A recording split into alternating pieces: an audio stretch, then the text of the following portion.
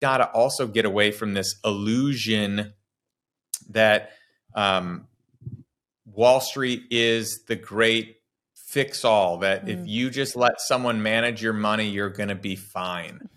Outsourcing your financial ability, your financial education is one of the quickest ways to lose money. Welcome to Big Business Mistakes, hosted by Brandon and Kaylin Poulin. Here, the most successful entrepreneurs tell jaw-dropping stories and lessons behind their biggest business mistakes so that you don't make them. Ditch the fake highlight reel and get the raw truths and golden lessons of what it actually takes to scale your business from those who have done it. This is Big Business Mistakes.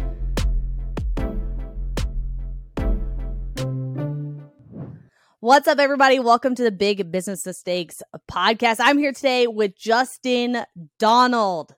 I'm so excited to have you, Justin. He is the founder of The Lifestyle Investor, and he is a master of low-risk cash flow investing. One of the smartest dudes I've ever met. It's hilarious. I love that I'm interviewing you today because, like, you and Brandon, like, you guys get to talk, and it sounds like you're on your own planet pretty much. But so I'm excited to talk to you and ask you questions that I have. But you've negotiated over 200 deals. Like, you own several profitable real estate related businesses. You have one of the largest mobile home park portfolios in the US, which is crazy. Like, when you think like investing in mobile home parks, like, that's nuts. Like, and you have a number one best-selling book, right? Wall Street Journal, like number one Wall Street Journal and USA Today best-selling book called The Lifestyle Investor. The 10 commandments of cash flow investing for passive income and financial freedom. I love it. You are like a wealth of knowledge. I know. In how many years have you been doing this, Justin? Well, I've been investing for about 25 years, but I've been probably deeply in alternative investments for about 15. Yeah. So I'm like, there's like a wealth of mistakes that you've made that not only when it comes to business and entrepreneurship that you're going to share today, but also like investing wise, like mistakes that you've seen there. So I'm really excited for this episode because I feel like your magic sauce is in the investing. It's like, there's so many mistakes business owners make. Like, before we knew how to invest, our money was just sitting in a bank account, like withering away. You know, so I'm excited for you to be able to share some of those things as well. So how do you feel about like sharing some of your biggest mistakes today? Well, I'm excited to be on the show. And I'll tell you what, I've made so many mistakes and I'm very happy and comfortable sharing them because I'd love for others to not make the same mistakes I've made. And I feel like I could run a masterclass on here's all the things not to do. So instead of the trial and error that I did, where it was like, well, that didn't work, let's try this. Oh, that didn't work either, let's try this. I feel like I figured a lot of it out on the entrepreneurship side and on the investment side. So yeah, we can dive into all of that. Yeah, I love it. I love it. I'm just like, man, I think one of my favorite things about doing this podcast and talking about all the mistakes, it's like, we all hear from entrepreneurs all the time, oh, this is how I did it, and this is how I was so successful, and here's like the keys here. And I'm like, the gold is in the mistakes other people make, because now you get to collapse time, not having to make the same mistakes, right? And I'm like, in all of your years of doing this, I learned so much just interviewing people on here and just thinking, wow, like, you've been an entrepreneur for almost as long as I've been alive. Like, how can Justin, you're going to collapse time for me today, like me and Brandon, and you have, like, in our relationship since we met almost a year ago, like, you've collapsed time for us of just like, if I can learn through what you know, then why do I have to go figure it out on my own? So I think, the gold is really found in the mistakes, not like, here's why I'm so awesome. So I appreciate you being willing to share some of your mistakes today, because a lot of us are, I mean, it's going to be gold nugget after gold nugget. This is a podcast. This episode right here, you're going to want your pen and paper for. For sure. I love it.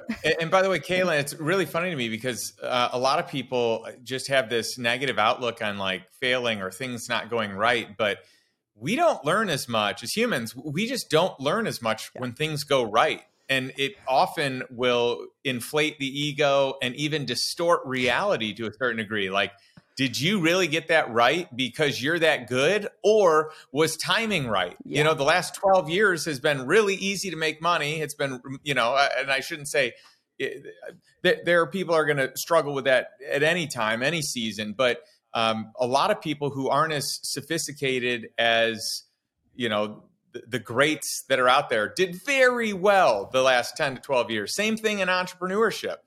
There's just this buzz. We are in this economic boom. And so I think a lot of people are like, oh yeah, I'm a genius because I got this deal right. Or I started this company. But timing has a lot to do with it. And trends, like you may not know that there is this trend and you just, stumbled upon it. So I like failures because it forces you to wake up and confront what mistakes you may have made and how to make sure you avoid them in the future. Yeah, I love it. So you're going to lay out all your mistakes for everybody else today, so we don't have to hit the same pothole. So you just learn from Justin's mistakes. So diving right in, I love the expensive question. Like, what's the most expensive mistake that you've made in all of your years? Like, what's the one that like still to this day you're like, it still hurts a little bit? Well, I guess I kind of compartmentalize my life a little bit, like life as an entrepreneur versus life as an investor. There are some similarities. It's a huge gap in between the two. I think there are a lot of people that exit their companies and they're like, well, because I was successful as an entrepreneur, I'm going to be really successful as an investor. And they're going to have a rude awakening, because that is not the case 99 out of 100 times. It is just two totally different skill sets.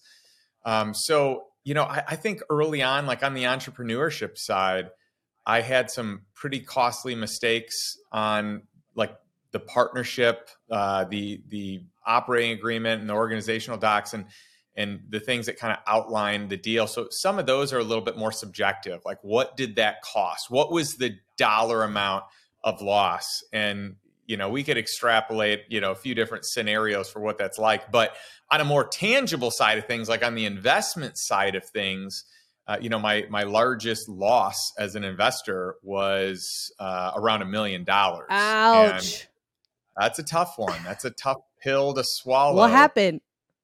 Well, I invested in a company that turned out to be a Ponzi scheme. Oh, no. But this isn't your typical Ponzi scheme. This isn't like, the Ponzi scheme that was always a fraud from day one, right? It wasn't like that. This wasn't, a Lehman Brothers. Mm-hmm. This was a business that had been successful and profitable and had been doing a great job for 28 years. Wow. So all my research into it, had just kind of came back with flying colors. And there were some red flags. My attorney flagged some things, and I should have listened to him more. I mean, this is a great example of where ego can get in the way, where it's like, well, hey, I think I know this better than my attorney, even though my attorney's flagging things like, hey, this contract is not a very well-written contract, which gives me pause that they don't have a good legal team. And any big company should have a really big legal team. They shouldn't have margins like this. They shouldn't use this type of paper. Just little things like that. And I kind of laughed it off. Like, well, you don't know these guys like I know them. I mean, I've gotten together with them. I've met them. I'm good with people. I can read the room. And man, there were a few things. So my attorney, it is so, this is how much I should have listened, that my attorney even said, hey, this to me smells like a fraud. Like, that's what he said at the beginning. And I had to sell him on why it wasn't. And because of this conversation, this has changed my entire framework, and I'll fill you in more on the specifics, but this situation ended up being exactly what he said. I could have saved all kinds of pain, because he, on many occasions, is like, I don't like it. I don't think you should do it. Even as I'm having him amend the documents and redline them, he's like, I'm doing this because you're telling me to do it, but I don't want to do it. Again, I got to let you know legally, my answer is you shouldn't even be doing this deal. And I did it anyway. Yeah, you kept stiff arming him. That's right. I totally did. And what a great, like, it was painful in the moment. It's like a punch to the gut. Like, no matter where you are financially, that's a lot of money and that hurts. And every investor is going to experience this. There's no investor out there that hasn't lost money. Every investor is going to lose money at some point. And I think it's good to just be awake to that. And especially in this new season that we're entering into, you're seeing a lot of companies fail. You're seeing a lot of investments fail. You're seeing a lot more Ponzi schemes than we've seen in the last decade, all coming into fruition. There's been a bunch of things out, in the news recently. But here's one of the big takeaways I had from that. I used to invest and say, okay, I like this deal. Let me see if I can prove it wrong. Let me see if I can poke holes in it to I guess, make me not want to invest in it. Mm-hmm. Versus today, I say, this deal is garbage. Yes. And only unless I can prove that it's not, I will invest. So good. And so that's been a good framework for me. And by the way, this is like all courtesy of the education of my attorney, who I should have listened to. And instead, I had to go through the pain of losing a lot of money to figure this one out. Oh my gosh, I love it. So it's like when your attorney tells you the margins are off on the paper, like you need to take all of that into account. That's right. I mean, like, just little things like that. Like I would have never contemplated that before, but it's like, no, standard legal stock looks like this. And this is what a formal letter should look like. Yeah. It's like when it comes to lawyers, Brandon always says like, listen to 80% of what they say or else you wouldn't have a business, So put that in the 80% you listen to when they start telling you like, this seems off, this isn't right. Like definitely put that in the 80% you listen to, because I mean, attorneys know attorneys, right? And there's good ones and there's bad ones out there. And so, man, just like what a small little thing that could have just like changed the game. Like he saw that as a little red flag and you're just like, it's just paper. Who cares? But in reality, he's like, this seems fishy to me. Like maybe listen to that next time, huh? That's right. That's right. And Brandon's very smart in the fact that if you listen to everything that an attorney says, you often will never get a deal done. Yeah. And so part of me in the back of my mind is like, well, I know best.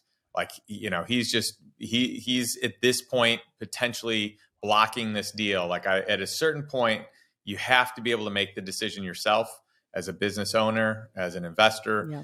But it's important to take that counsel into consideration. And very few people look at the details the way an attorney does. Mm. And so that needs to be factored in. And part of what I take a lot of pride in is the fact that I surround myself with really smart people. And I learned really quickly, I need to listen to those people. But yeah, I mean, your peer group matters. Your mentors matter. Like having people around you that are best in class at the thing that they do, that matters. Mm-hmm. It makes you smarter. It helps you make better decisions, long-term, short-term. It's just a winning recipe. Yeah. I always like to say it gives you better vision, like say right now you have like 5-10 vision on your business, and each person that you bring in, like it gets you closer to 2020 where you can see it for what it really is. Cause a lot of times we get emotional, right? Emotional about our business. We get romantic about it. We're like, I know more and I understand and I get it and I know what to do. But sometimes like allowing other people in and talking to other people and having mentorship, it's like you get different eyes on your business and they start seeing it a different way because they're not emotionally attached and they can just tell you honestly, like put people around you that'll be honest and give you a reality check of where you're really at and the decisions that you're making. And then just be like, okay, I need to add that to my perspective of how I look at things. So just like you went from, this is a great deal, I'm going to try to poke holes in it to see if it's not a good deal, to changing like the perspective that you see it, which is this is a garbage deal. It's awful. Let me see if it backs out like, oh, there's opportunity here, right? So just little changes of perspective, like that doesn't come unless you have people around you that are helping you see things differently. I love that. That's right. And even my mindset around attorneys has really shifted. So, like early on. Enemy number one, attorneys. Yeah. Well, attorneys, like the price of admission is worth it. Like that's the big thing. I used to feel like, well, I don't need an attorney on this. I'm going to do this myself. I can use Rocket Lawyer or something. Like I used to really skimp on legal bills. And then when I did finally say, okay, I should hire, attorneys. I need good stuff. I would find the cheapest attorney. And so I just early on didn't get the importance. So now I pay top dollar because top dollar is going to provide me with 9 times out of 10, the greatest expertise out there. So I want, and by the way, it's not just about how much do they charge. I want whoever's best in class, and whoever's best in class can command a higher price. So now I take great joy in paying these because I know in the long run, it saves me a lot of money. I get a huge return on that investment into brilliant counsel. And on top of it, it makes me smarter for the next deal because they're weighing in on all the details. So like I am learning, I am paying for an education. And this is a big thing that I always do is I always let people that work, that I hire, that work for me, that work with me, that partner with me, know that my goal isn't to have you do the thing, do the task. My goal is to have you teach me why you're doing it that way. Mm-hmm. So this goes for attorneys, this goes for CPAs, this goes for anyone. Don't just do it.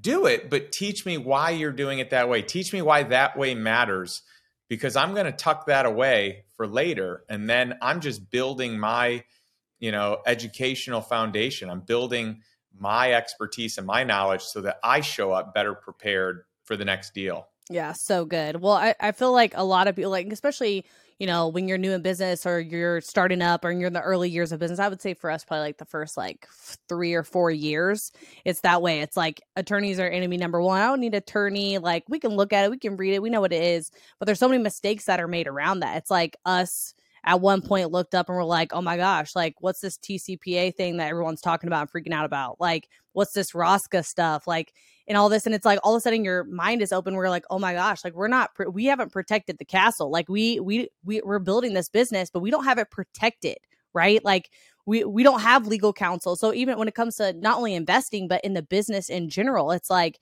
you have to make sure that you have a team of people that have your castle protected, that you have built a moat around the business to where you're protected from, disgruntled employees or ROSCA or TCPA or quality assurance or, the what's the guy in the state that's always coming after us, the attorney general, right? The AG. Like, you got to make sure you're protected. And there's a lot of times we pretend if we hide under the covers, like, if we don't know about it, like, we don't have to deal with it. And that's not true. It only takes one person to literally take down your whole business. So what do you look for, like, mistakes around there? Because I know you've dealt with a lot of attorneys. Like, what are maybe some mistakes that, like, you chose the wrong one, or there was like flags, or it cost you something? And like, how do you choose the right one? What's the lesson that you can give to people now, like, thinking, okay, I want to protect my castle more?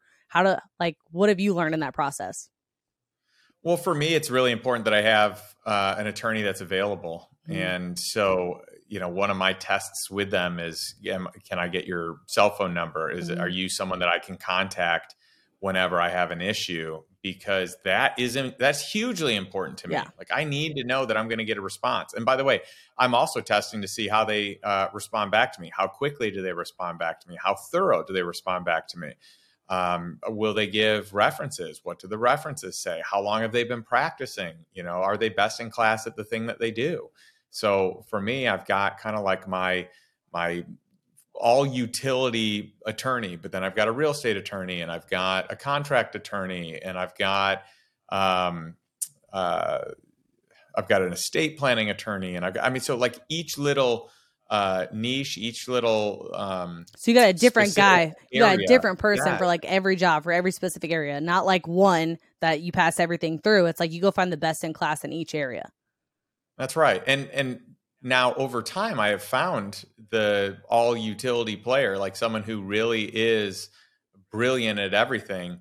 But he also, what I respect about him is when he doesn't know, he'll say, actually, I need to bring someone in on this because I don't feel like I am the utmost authority in this space. I love that. I want people to do that, because I've been involved in just a number of business dealings and investments. I've fortunately and unfortunately had a lot of encounters with attorneys and just legal proceedings and all kinds of different things. And so, when you get into some of the bigger deals, and, there's certain things I'm not even allowed to specifically speak about, but there's something that I right now have a federal subpoena to attend to testify in court on a case that is just a fascinating case. I'm trying to tread delicately, but this is one where, like, the federal government saying, hey, we need your testimony because you've got information that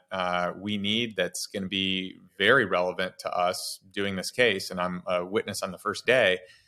And so what happens here is not only do you have to hire your own legal counsel because the federal government has their legal team, and but they don't represent you, right? So like you need to hire someone that does have your best interests in mind. And so it's a fascinating thing where there's no way that you're making money. You're going to lose money because it's going to pull you out of your job. And then on top of it, you have to pay for the legal that you're bringing to make sure that you are not doing anything, out of line or saying things that you shouldn't be saying or just showing up the right way. So it is a fascinating just world of legal and law and courts and all that. Yeah. You shouldn't shy away from it. Like your lawyer should be like your go-tos. Like we have our lawyer on speed dial. Just like, run everything through them, pass it by. Like if it looks like it needs to be looked at, look at it. If it doesn't, whatever, but I think it's so good what you said about like having the humble attorney that'll tell you when they don't know, and be weary of the ones that are like, I know everything, and just like give you answers all the time. Like, it's like, how do you know? Like, even for us in our own business, there's things that we don't know. And I'm not afraid to be like, I don't know. Let me get the answer for you and like figure that out and like find someone who's the expert in this and like give you their info and like connect you guys. Right. And so your attorneys, if they're always being like, oh yeah, and this, but it seems like an off answer, like you have a gut feeling that like, do they really know what they're talking about? Like that's something to look into, like big time, because there's a lot of attorneys out there. You got to find a good one. I love the humble attorney idea. So Justin, you see a lot of businesses, right? Like you have a group of lifestyle investors. Okay. So when talking about the way that other people invest, I know you're like the pro and the guru of this. We kind of talked about your investment mistakes, but what are the mistakes you see other people make when it comes to investing? Because I'm sure you've seen it all. Yeah, I've definitely seen it all. Well, I shouldn't say I've seen it all. I'm sure there's tons of stuff I'm going to continue to see, but I've seen a lot. I've seen enough today to make me feel like I've got a good handle on things. It's interesting that the last 10 years, things have been so good. And really, it's been, 11 or 12. Things have been so good. It's been hard to lose money. Mm-hmm. People with no investment sense are making money. And it is crazy, some of the deals that are just penciling and some of the exit valuations and just the nonsense that happened, especially even over these last few years. And by the way, congratulations to everyone that capitalized on it. Mm-hmm. I think it's great. One of the things I said to, our lifestyle investor mastermind last year, I said, hey, the economy is going to dry up. Like, this is a great year. If you're ever going to sell, now is the time. Just sell, because it's not going to be like this, in 2023. And so we had over 20 people sell their business in 2022, which is really cool. And, a lot of them for some very significant numbers. So I see a lot of things there. I see things through my own business dealings. I see things through what community members are bringing and sharing. But I think that one of the things that people don't do is enough due diligence. I don't even think most people know how to do due diligence. This is like, if you're going to invest in a company, if you're going to start a company, if you're going to bring partners on, if you're going to bring capital partners on, like to really do your homework on who it is. But the last 10 years, a lot of people have done well and they haven't faced a lot of adversity. Mm. So to invest in someone that has never gone through a recession is kind of scary to me. Mm-hmm. I want to see that someone has been, in their business, in their industry for at least a recession. If they've been through it for two, I feel that much better. But, I really want someone that's navigated the 2008 crisis and know that they did well or figured it out and have since, made some moves. So that's one big area, is like, I see people that are so, they're just maybe too tied to a pro forma, or they're great pro formas really can be captivating to people that don't know what they're looking at. And a pro forma doesn't mean anything. It's not real. Right? Yeah. It's just what someone's putting on paper. We think it's going to do this. Everyone does it. You give these to the banks tear them apart. Like, it's not what's going to happen. You hope that it does, but it's not. And you're supposed to do a stress tested variation of it, like a worst case scenario. And most people's worst case is not much of a worst case. Yeah. It's more like moderate case. Yeah. But if you want to know how good someone is, like I see people making investment decisions because they're like, oh, well, this fund or this syndicated deal is paying a much higher pref or preferred return, or this deal is, look at the overall IRR. Yeah, that's a projected IRR. You know what's more important than that? What was their last deal that they did that went full cycle? And what was the pro forma on that deal? And then how did they do? How did it match up? Yeah. Like that to me is way more important. But most people don't get that information. Most people make a decision based on, just like how sexy a good pro forma looks. Oh, I can have a 25% IRR. Okay, great. I'm going to invest in this deal. I saw a lot of that the last 10 years. Yeah, and it's funny you say that, because this is what Brandon does. And he's like, hey, so yeah, send me the last, couple people that went full cycle and like what their pro forma was, like what all the results were. And people would be like, well, we can't really share that with you. And Brandon's like, red flag. Or like they do and it's awesome, or it's not as awesome as they say it is, right? And so a lot of them will even try to like get around sending you that information. Oh, we're not supposed to share that, blah, blah. I can't share that with you. And Brandon's like, well, you realize I'm not investing with you if I don't have proof that investing my money creates return. Like, send me the last 3, blah, blah, blah, and the contact info, and like fully vets them, like he's hiring someone for a job, like full background check on not only the business, but on the people that you're investing with. Because it's so easy to be in all of these rooms as entrepreneurs and hear about like what people are doing and how great they make it sound and how great like this opportunity is, right? But people don't spend enough time. Like, they trust the person, but guess what? Like, people that run Ponzi schemes seem trustworthy too, right, Justin? Like, that well. Like, it seems like this is a great idea and I like the person and we connect, and people are not shy about just handing money over to whatever it is of an idea that people like are making sound great, but that doesn't mean it is. So you have to like take emotions out of it and track it like you would, and fully do your research and dive in and say, I love your thing. Like, this is a garbage deal. Let me see if it makes sense. I love that. Yeah. I think it's great to really do your homework and be skeptical. Remember, go in the deal. Like, the deal's not going to work out, and we've got to prove that it will. And, I like that Brandon is thorough, and I've seen his, due diligence process. He is a details guy, which is great. He's a numbers guy. And I think that's really important. But there's an element of the people side. And yeah, run everyone through a background check. I mean, anyone who has any role that has any influence on the business, run that through a background check. And then the other thing is, as you are investing in companies, so if we're talking about, investing in an operating company, I think it's also really good to recognize that most founders don't have the experience or expertise, and likely never will, to actually scale that company. Yeah. Like, it's someone else that's probably going to do it.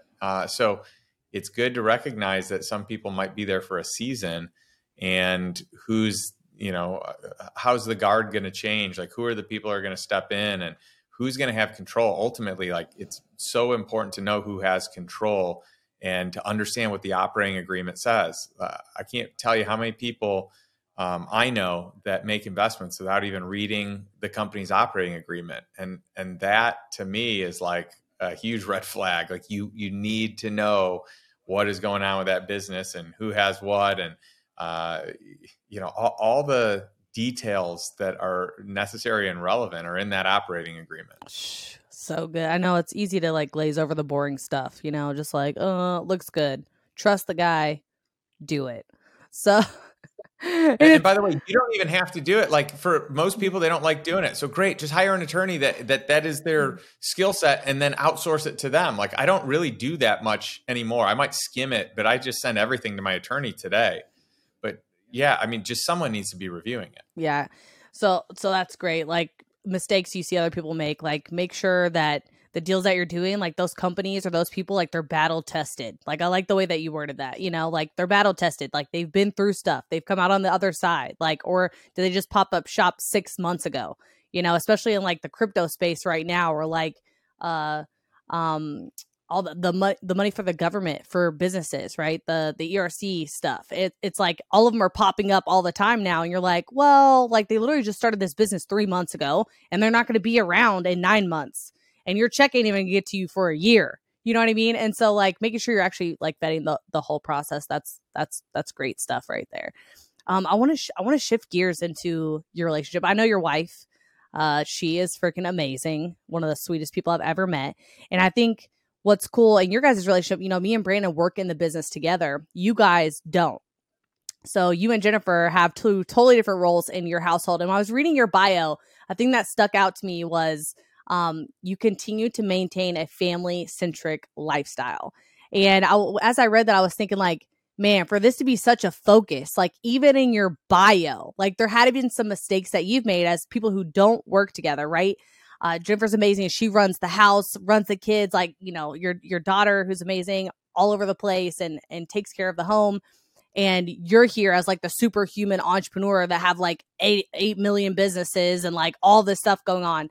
So what were the mistakes made, you know, that you made that made family-centric lifestyle, like that thing, so important now that it's such a huge focus? Well, it's interesting. C.S. Lewis says that the homemaker is the most important career and all other careers were designed to support the homemaker. Oh, that's so good. So like to not recognize that and to not understand that early on and maybe even to prioritize like how important my business is, you know, relative to what some would say is like, well, that's not a formal job or that's not a real job, but it is. And it's the most important job. And I think when you can carry that with the weight and in the light that it deserves, I think you show up differently. I think you're more appreciative. And it's interesting because Jennifer did start out as a partner in one of our businesses in our real estate. She did all the books for that business. And, you know, quickly we found that we just would rather not work together. We worked fine together, but we found that like on date nights, we were talking about like, well, what's our, you know, collections right now? And, you know, so it's like, wait a minute, we're supposed to be on date night. So we outsourced that. But for a season we did it and it worked well. But I think we just work better having those separate lines and not blurring it and really keeping our date night truly our date night. And so now it's just a lot easier to do. But, you know, my goal is to really support my wife in what she needs around the house and what she needs to feel like we are one strong family unit that, you know, she's a quality time person for, you know, the 5 love languages. That's her number one. And so I want to be able to support her for one-on-one time, for family time, for, you know, everything so that I can show up the best way for her. And I've created a schedule and boundaries that support the family. So I remember early on as an entrepreneur, I would say, yeah, you know, I'm a family man. But the reality is, if you looked at my schedule, I wasn't a family man. So I would squeeze family in, but I really believed I was a family man. Okay. Like I thought I was, you know, really picking family first. And I had a friend that said, hey, your calendar is the greatest reflection of your calendar is the greatest reflection of what your priorities actually are. Oof. And so I went through it and I was like, whoa, because at that time I was like, let me plan work, let me plan, you know, workout, let me plan, you know, all the stuff. And it's like, oh yeah, and here's the family.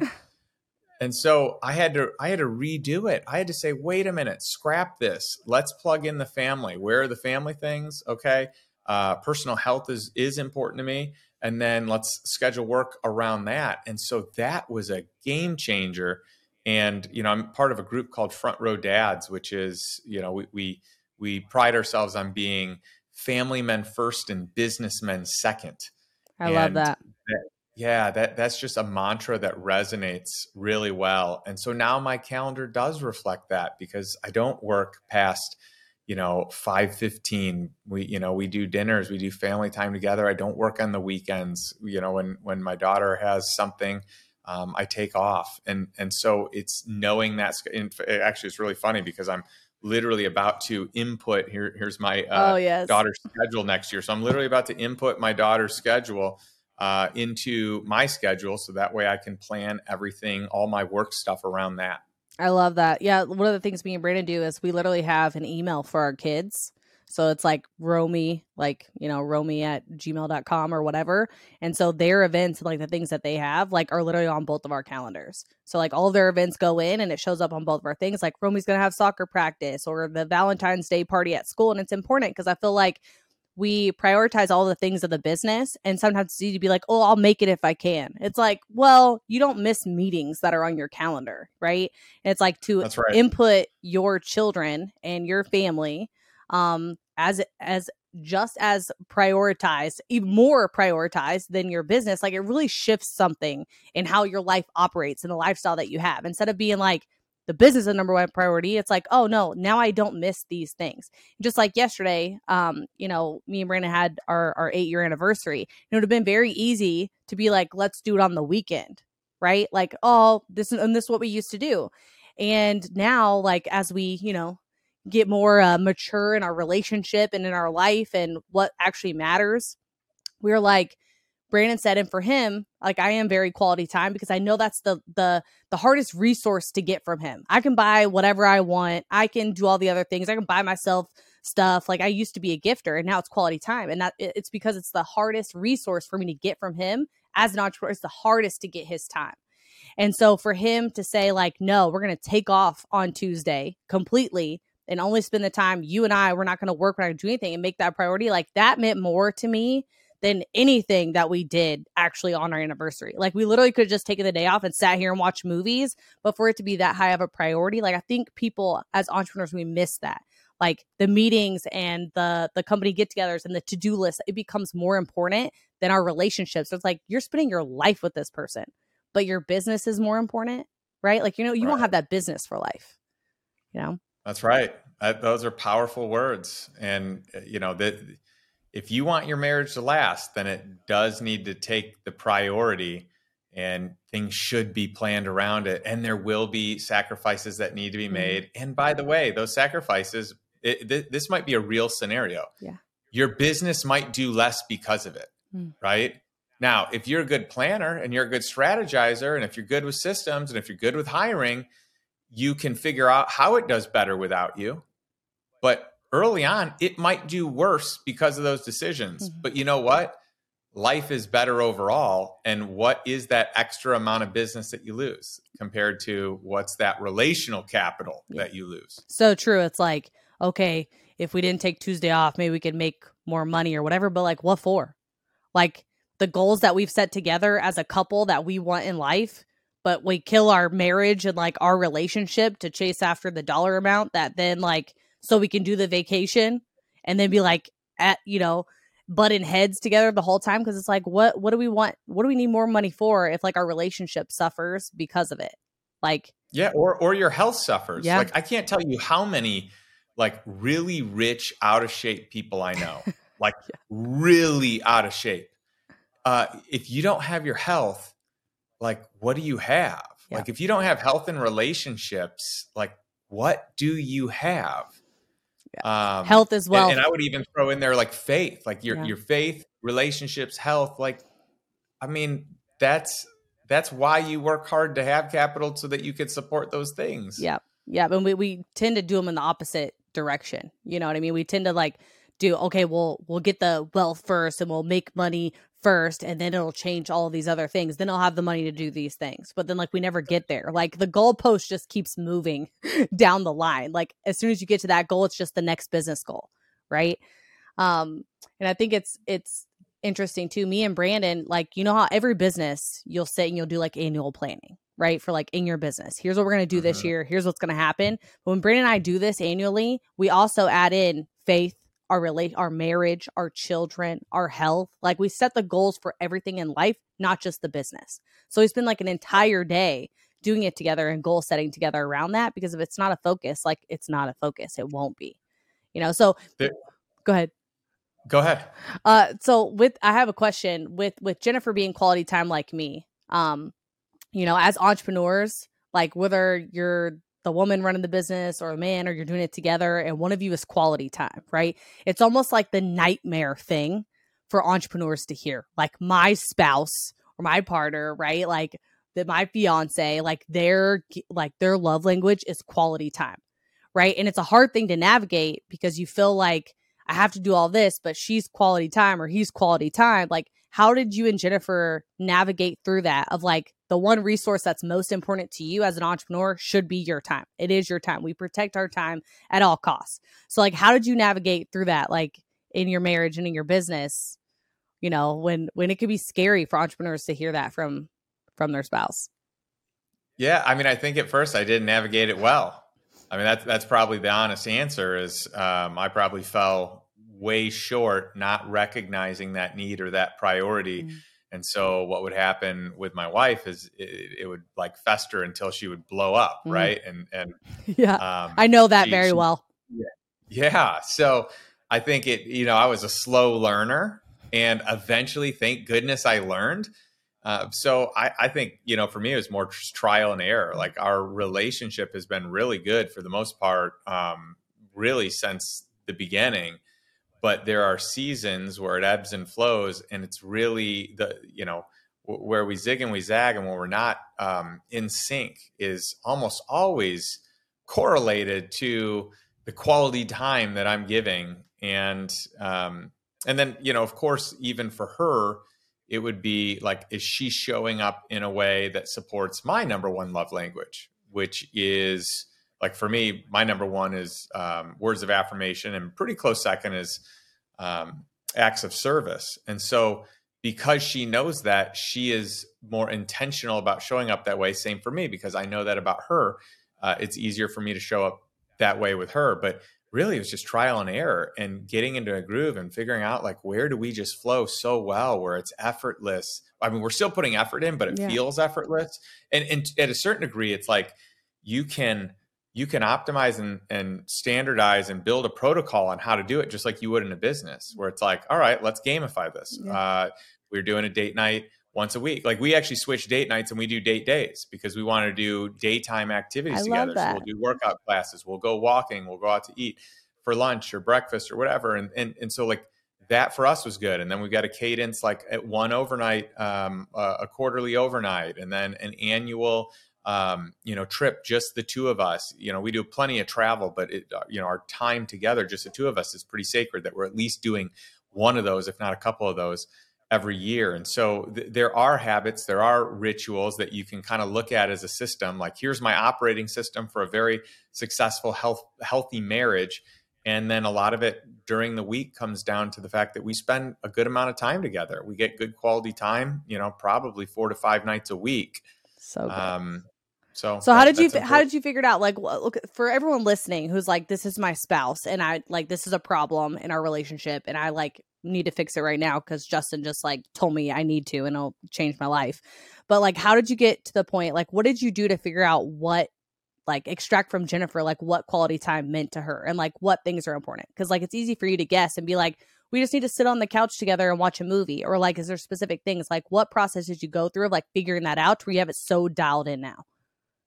Well, part of it's reading books and understanding like how to get the EQ, how to have the right conversations. And then part of it's putting in the time to make sure that you're really getting to know what your spouse needs or what your significant other needs. And for me, I like to solve problems. And so I've learned in relationship, like, I want to solve the problem of us having a good relationship, but I got to be really careful not to solve the problems that she's bringing to me, because she's not bringing them to me as problems. She's bringing them to me as something that she wants me to hear and feel with her so that she feels understood. And so it's like, kind of creating this system where I'm very present. I'm hearing her. And by the way, for my wife, I cannot have a phone present, right? Like that. Yeah. That's like, it erases any good quality time we could ever have. Yeah, it's like as soon as you pick up the phone, we're back to zero on the clock of quality time. Like, all of a sudden we've been interrupted. No time. Yeah. 100%. Like, I just put in an hour of good quality time. It went to zero the moment I checked a text message while we were sitting there. And that to me was like, I did not get that. And by the way, we had some discussions around that because I didn't get that at the beginning. Like, to me, that didn't make sense. I logged an hour. And then she's like, you logged an hour, right? So then it's like, wait a minute, you're putting in your time. So it's like just these iterations of good quality conversation where you can learn. So I think because I failed enough to recognize that it didn't work, it allowed me to ask, like, well, what does it look like? What does quality time look like to you? What does like an incredible relationship look like to you? And, we do an annual planning meeting every year where we spend a whole day and we ask each other these questions. We plan some stuff out. We have this pretty in-depth outline that we use. And we gain clarity on like, what is ideal for us? What is the ideal relationship? What's ideal time spent? What is, retirement look like in whatever, time frame that we want to do that? And what does travel look like? And who do we want to spend time with? And who's the peer group that we want to influence our daughter with? And, so on and so forth. So it's spending time and then it's asking the tough questions. I love that. So good. So everyone listening right now, maybe just putting your phone away in conversation with your spouse is going to fix it. Because it's like, even you guys have been married for a long time too. It's like phones weren't as attached to us as they used to be. And so it's like a new thing that was kind of introduced to the relationship, is being able to check text messages and like Slack and your Boxer and like all of your stuff on your phone all the time. Everything's coming at you. It used to be you walked away from the office, walk away from your computer, and you're kind of out of the space of work, but work follows us around on our phones, right? So me and Brandon have this practice now where after dinner, at dinner or whatever, we'll put our phones away and like keep them away and have dinner without our phones and talk and play with our kids and have time with them after and put them to bed, and like we don't have our phones, right?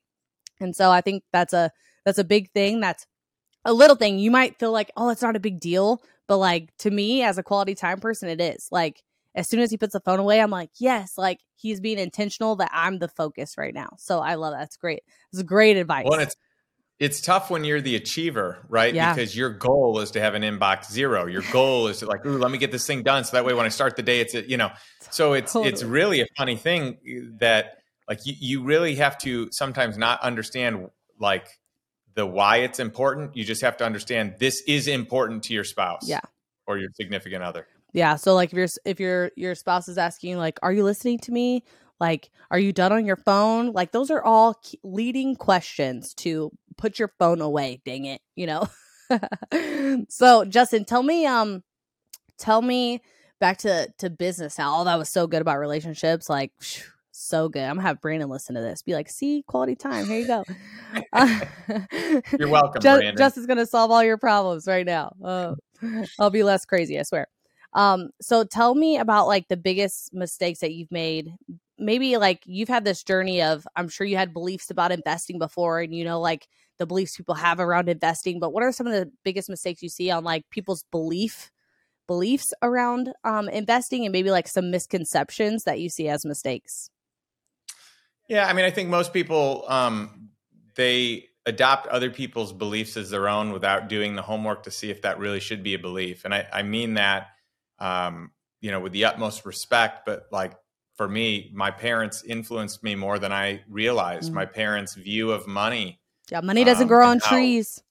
Yeah. Like those beliefs, those sayings, those mantras, like those matter. So I had to reestablish what that looked like. I had to figure out like, well, what do I believe? Do I believe that?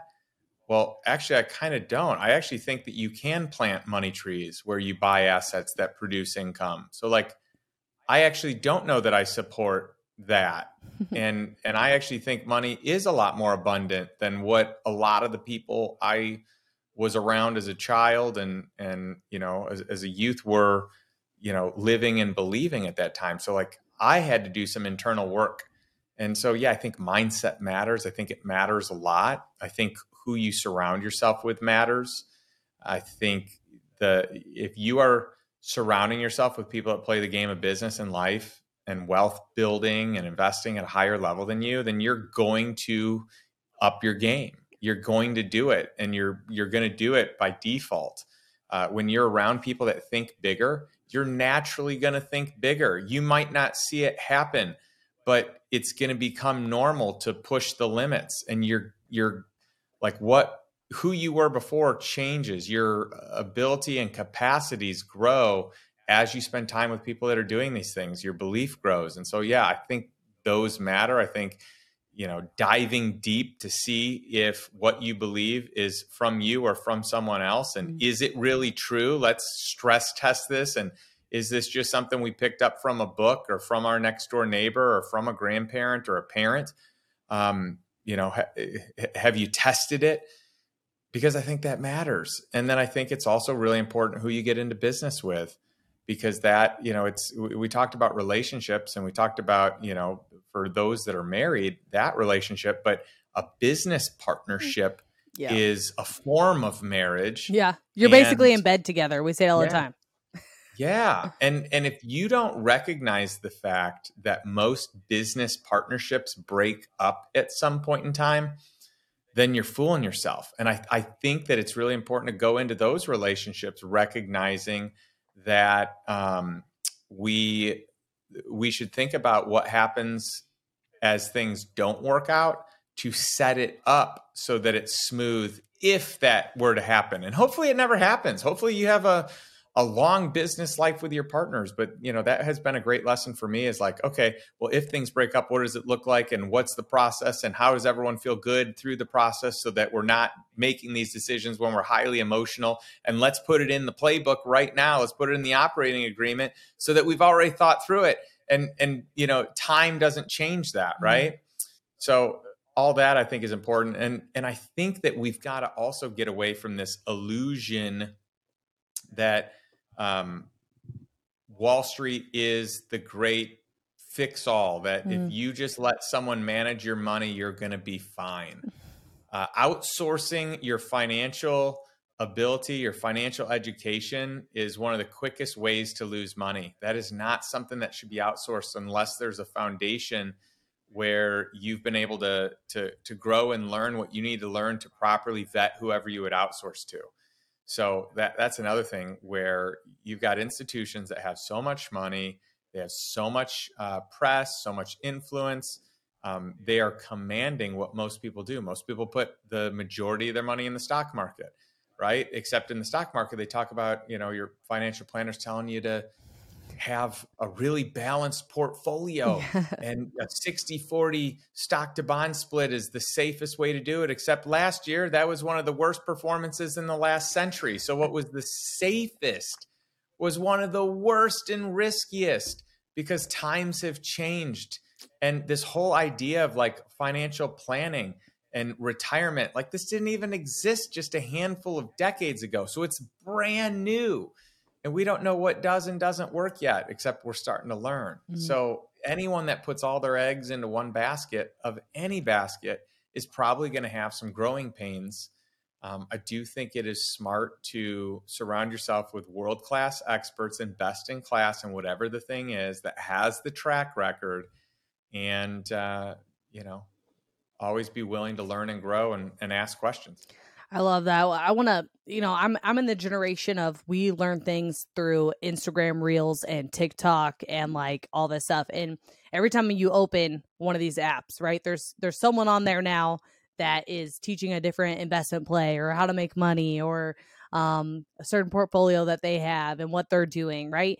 And so I'd love to hear your take on, how do you discern like what's real and not or not? Like if you were going to open it and look at the things in my feed, right? And how like my generation, the generation below me, like how we actually like are taking in knowledge right now. This is how we're like learning, and we'll hear something, then we'll go watch the YouTube video or listen to the podcast or whatever it is. But how do we discern like what's real out there and what's not? Probably have a framework that's built that it's not real unless you can prove that it's real. Like I just wouldn't take everything as fact. There's a lot of people that use these platforms to manipulate. You said the word influence, like the banks has the influence. And that's what triggered this for me, is like, think about all the people now, all these talking heads with influence and big following. But I know a lot out there that they're not the real deal. So how do we know? That's right. Well, I think track record's going to be a great indicator. I think having raving fans is going to be a great indicator, but over a long period of time, not over a short period of time. I think, everyone's a coach, everyone's an influencer, right? Everyone's a thought leader. Like everyone's everything now. I just think you got to be careful who you're trusting and taking advice from. I only want to take advice from someone who is best in class and is proven to be best in class over a long period of time. Whoever I am paying to coach me in something better have done that thing at the highest level for the last 20, 30, 40, 50 years. Yeah, Like not the last is 2 years, expertise. Justin. Not the last 2 years. No, Not the last 6 no, months. not at all. But a lot of people fall into that trap and they don't know how to discern. Yeah. It's so good. It's like a lot of them that I see, you'll like open the comment section and it's just like thumbs ups and smiley faces and this is great and awesome and whatever. I'm like, guys, this thing has 1,000 comments on it, but it's all bots. Like you have to learn how to like read the room and like actually look into it. Don't just hear something and believe it's true and trust someone, right? Because there's a lot of people out there right now that are sharking a lot of people. I see it like every day. It's insane. Yeah, a lot of ways to gamify and optimize, anything technology. So social media being one of those. Like, yeah, I mean, time is going to be the difference maker, and experience only comes like you gain expertise, and you can become an expert over 10,000 hours. Mm-hmm. So that's equivalent of 10 years. If someone doesn't have 10 years in something, they're not an expert, most likely. I love it. That's so good. Oh, man. Just like everybody needs to hear that right now. Oh, my gosh. Everybody needs to hear that. So, Justin, what's some of like before we end here, what are some the other big mistakes that you think like everyone listening, entrepreneurs, like what are some of the ones that you would leave them with of other mistakes that you've made that you're just like, you need to know this. You can't keep operating your business or investing like without knowing this? Well, I used to hire people based on like their word, that thinking that they showed up in interviews exactly the way they were going to show up and work, and whatever they said in their interviews was accurate.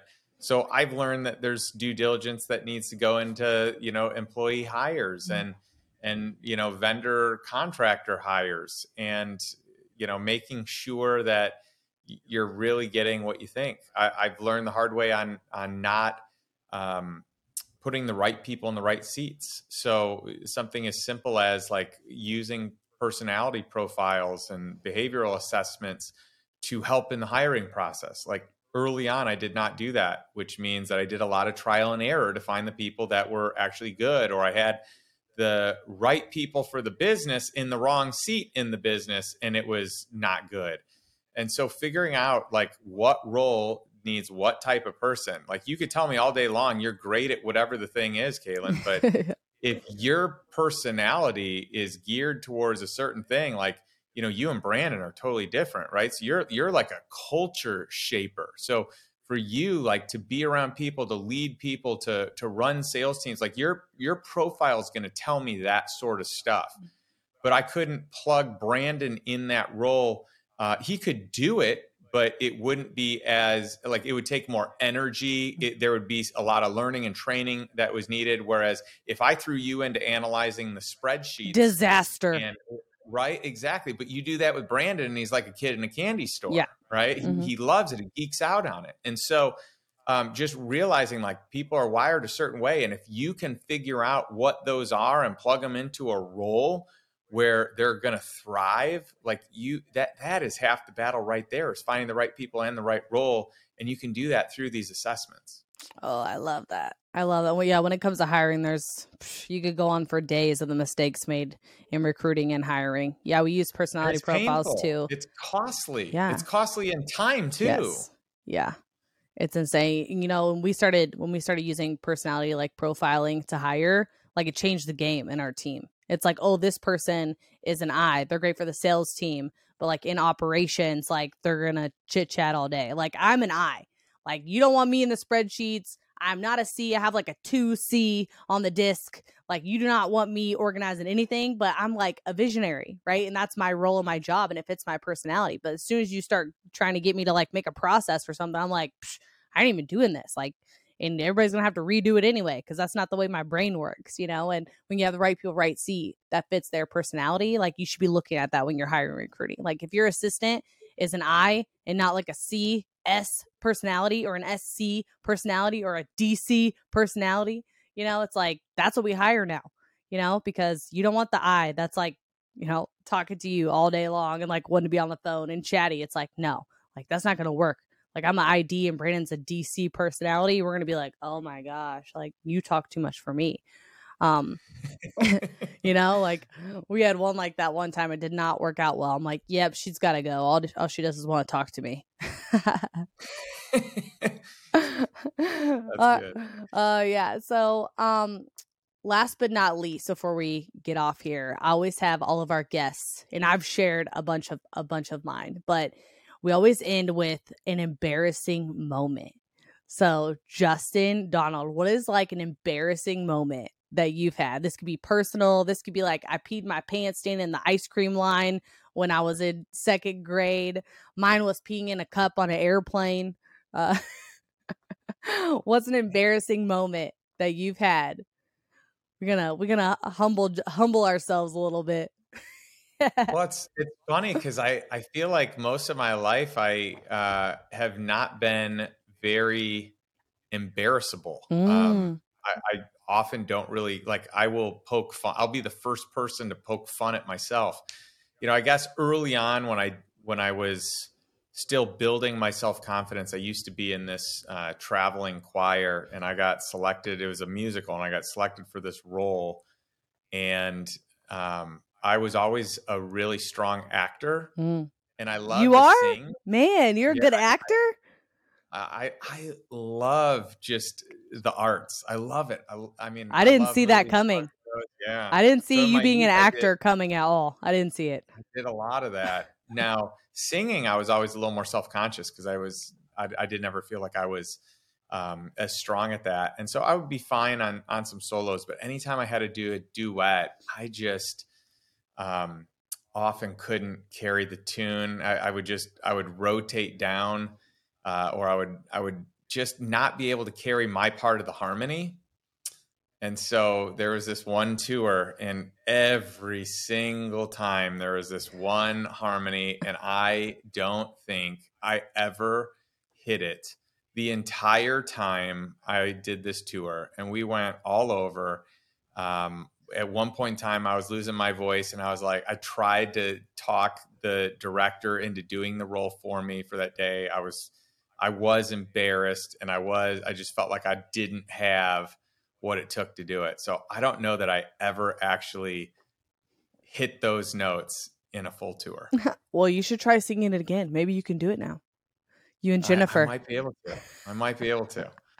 Oh, that's awesome. Yeah, singing, not for me, man. I could do like some screamo with this raspy voice, but not singing. I like pretend sing screamo all the time, and now my daughters do it. They love it. We're like, Jesus, like worship songs and screamo. It's amazing.